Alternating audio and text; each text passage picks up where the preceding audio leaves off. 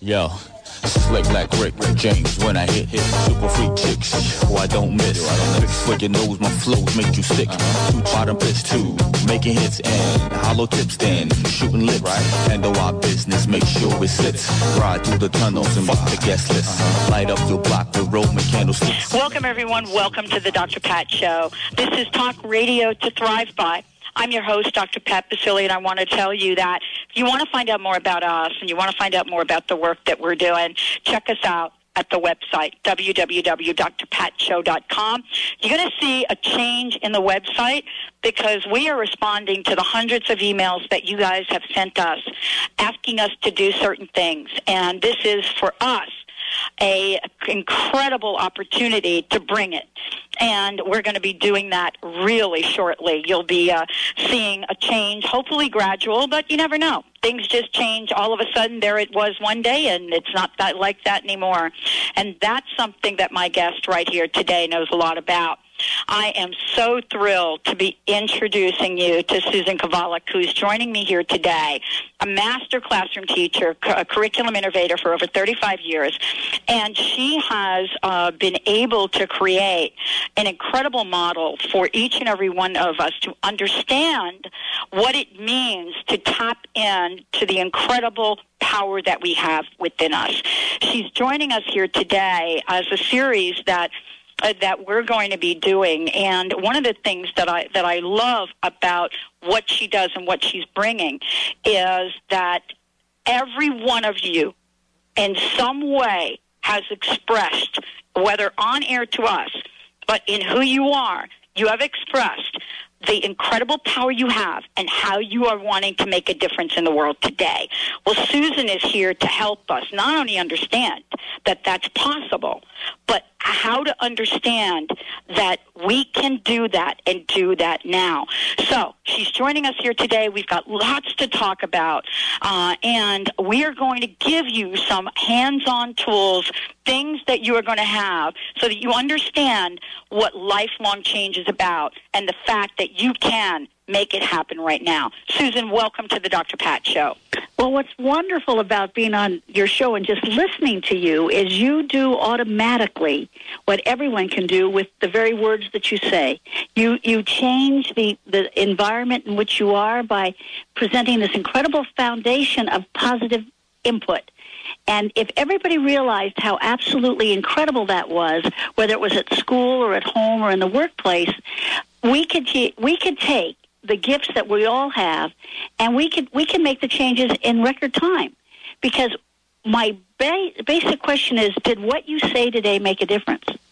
And the point is, we can either make a difference, or we can just keep everything as status quo, or we could create a toxic environment. So that's the power of our words, and I think you are just the master of powerful words. So I'm excited today to share these things with you, and I just hope we get some really good questions today, because that's what keeps me thinking.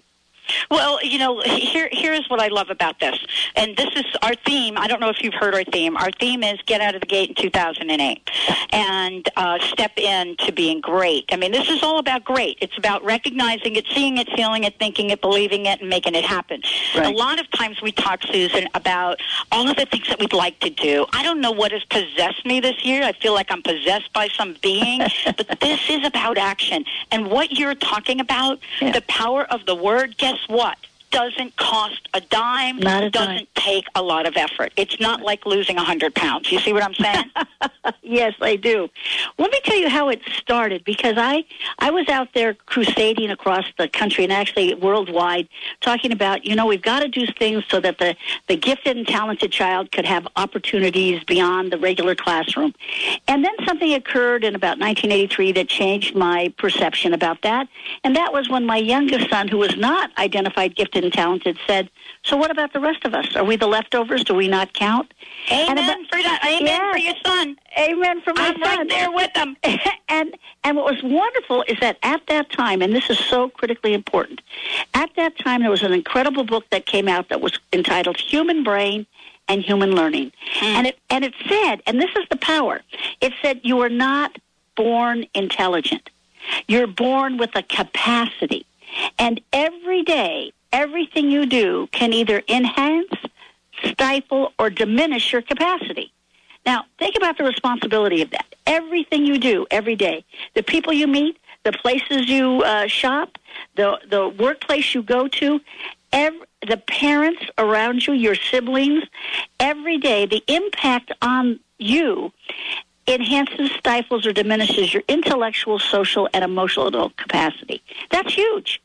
That's huge. So that anybody at any time could sit back and watch in a room and say, whoa, I don't want to be around that person. Or you can get to an environment and go, oh, this feels toxic. The truth of the matter is, it is a toxic environment. So that when I left gifted education and I went to, quote unquote, regular education, the very first question asked by the classroom teachers, what's the discipline plan? And I thought, oh my gosh, I don't have a discipline plan. And they said, we have to put it on the board. We have to tell the principal. We have to tell them how we're going to punish children. We have to talk about the negative consequences. And I thought, I've got to be thinking this through. I'm telling you, just listening to you is giving me a hot flash even now. Good. So 3 of us spent about 6 months saying, what's really important? What is really important that we could take into a classroom that could transform it? And so we said, what about the relationships you have in your life? Let's start with your spouse. What are the attributes of a powerful relationship with your spouse? And we came up with these 5 attributes. The first one is trustworthiness.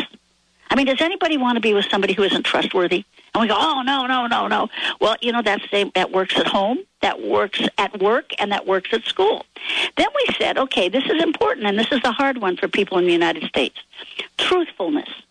See, nobody's going to tell the truth unless they first trust you, so you've got to have trust first. But you want your spouse to be truthful. Then we got down to the one that's the hardest one, and I travel all over the world, and I can tell anybody who's been married 3 years or longer because this one disappears, and it's called active listening. When you're newly married, when you're dating, you're just hanging on the words of each other. All of a sudden, we don't listen as actively the longer we're in a relationship. That's an interesting, but we said it's important that we put that. The 4th one was no put-downs. And people have tried over the years to tell me, Susan, you've got to use a positive statement. And I said, in our society, put-downs are endemic. They're in your television ads, they're in your television programs, they're in the conversations you have every day. I said, no, we've got to say what it is. And then the final one was personal best. And we said, if your spouse was trustworthy, truthful, actively listened to you, didn't put you down, and gave you your personal best, then the rest is easy. But until these things are in place, it's hard to have a place at which you can commune at that level that will enhance your capacity. So that's what we brought into the classrooms. And that's what I've brought into my office. And that's what I brought in when we work with groups. How do we get there is the question. And this is why I love what you're saying, because I'm listening to you and I'm thinking, oh my gosh, what is it going to take for us to truly understand these? And what you've done is you've taken it to the next level. And that is, these are the things that we expect, but how do we get there? And what I love about what you're saying is that for me, in the research that I've done in organizations, I came up with, from people giving feedback, almost similar ideas. So this is really about people being ready to treat each other in a very different way. Well, you're absolutely right. And I want to give you a little story that just happened on Monday. I'd love to hear it. And then I'll tell you the simple ways to really identify these. All right. I want to make sure everybody gets a pen and paper out. But let's hear that story. Well, two executives from a company in New York flew out to meet with me on Monday, and we're talking about what are the things we can do together. And I call it the New York edge, because in a very few moments, even in the introduction, there was a lot of this playful put-downs to each other. And that kind of continued into our first little session together. And finally I said, gentlemen, guess what? We can't do that here in the state of Washington. It's outlawed. Smoking is outlawed, and put-downs are outlawed. And they looked at me. I said, well, put-downs aren't really outlawed, but they are around me. And I said, let me tell you what happens when you play this verbal game. You actually change the heart rate of the people who hear this. And they looked at me, and I said, yes. I said, in any environment, once people start using threatening behavior, even if it sounds playful, the heart rate changes of the people in the room. I said, so if we were talking about something serious and that we wanted to give our best attention to, and you came out with this put down, I said, now you've taken me off track. And now it's going to take some time to come back. And if you have any introverts in your office, they're not going to come back at all because they don't trust you. And so it was a very interesting thing to be able to say right off the bat, if we're going to be together for 10 hours today, this is what we have to do. And this is what we have to do in our offices, in our homes. And this is how you do it. Oh, absolutely. What a great story. I just came back from New York myself, and I am from New York. So you know that edge that you're talking about? Yes. I recognized in 1990 that I needed to let go of that. And by letting go of that, everybody around me wanted me out of their lives. We'll talk about that when we come back, because this is really a call to action. And you know how we say this is the point of change? We're inviting you to let go of something. And that put-down language, that can be the first to go. Susan Kovalik joining me here today. Short break. When we come back, we're going to give you some hands-on tools, things for you to do, things for you to know. We'll be right back.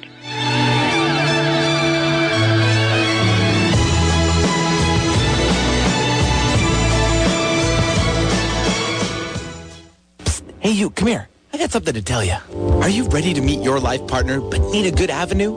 SpiritualSingles.com has the largest database of conscious spiritual members on the internet. When you're ready to meet someone, join SpiritualSingles.com. But make sure you're really ready, though, because it works. SpiritualSingles.com. Dating, events, and even retreats. Don't forget, that's SpiritualSingles.com. Join today. You'll be glad you did. Would you like to receive a weekly email telling you about personal growth events and resources in the Puget Sound region? This service is now available compliments of New Spirit Journal, the locally owned and operated newspaper that brings you a wealth of inspirational information every month. Go to newspiritjournal.com and click on Earl. That's events and resource listings, but you can call it Earl. New Spirit Journal has been providing inspirational news and information for almost 3 years. Visit newspiritjournal.com. Kick off your enlightenment with Carrie's 12 Steps to Enlightenment workshop. Carrie O'Connor, master visionary, medium, and clairvoyant, uses her amazing psychic gifts to help you step into your divine power and begin to create the life of your dreams. This 2-hour teleclass is on February 23rd at 2 o'clock p.m. Eastern. Call 860-887-1201 to register for the 12 Steps to Enlightenment teleclass, or visit CarrieO'Connor.com. That's KerrieO'Connor.com. Each one of us experiences a time in our lives when our health has become upset or challenged. Tim Ticehurst is an accomplished homeopath who provides compassionate help for his clients who are looking to return to balance. The remedies Tim recommends are completely safe and non-toxic and can work in tandem with prescription medications. Visit homeopathyseattle.com or call Tim at 1-800-219-1526 for a free consultation to see if homeopathy may be right for you. Have you ever wondered how humans lived for thousands of years with just the power of nature to keep them healthy? Can we live a healthy, long life without dependence on drugs? Dr. Rashmi Pace, naturopathic physician and Ayurvedic clinician, can help you have optimal health and ageless vitality using the science of naturopathic medicine plus the wisdom of the ancient healing arts. Call Dr. Pace at 425-778-8050 or visit lotusnaturalhealthclinic.com. What's ahead for you or your business in 2008? Get your custom roadmap for next year from internationally known astrologer Madeline Gerwick. Find out how to best focus your time and energy for the challenges and opportunities ahead. Call Madeline Gerwick at Polaris Business Guides for a personal or business consultation. Also ask about good timing for important events. Call toll-free 877-524-8300. That's 877-524-8300. The search is over. You found the station that's not afraid to be different. Alternative Talk, 1150 AM.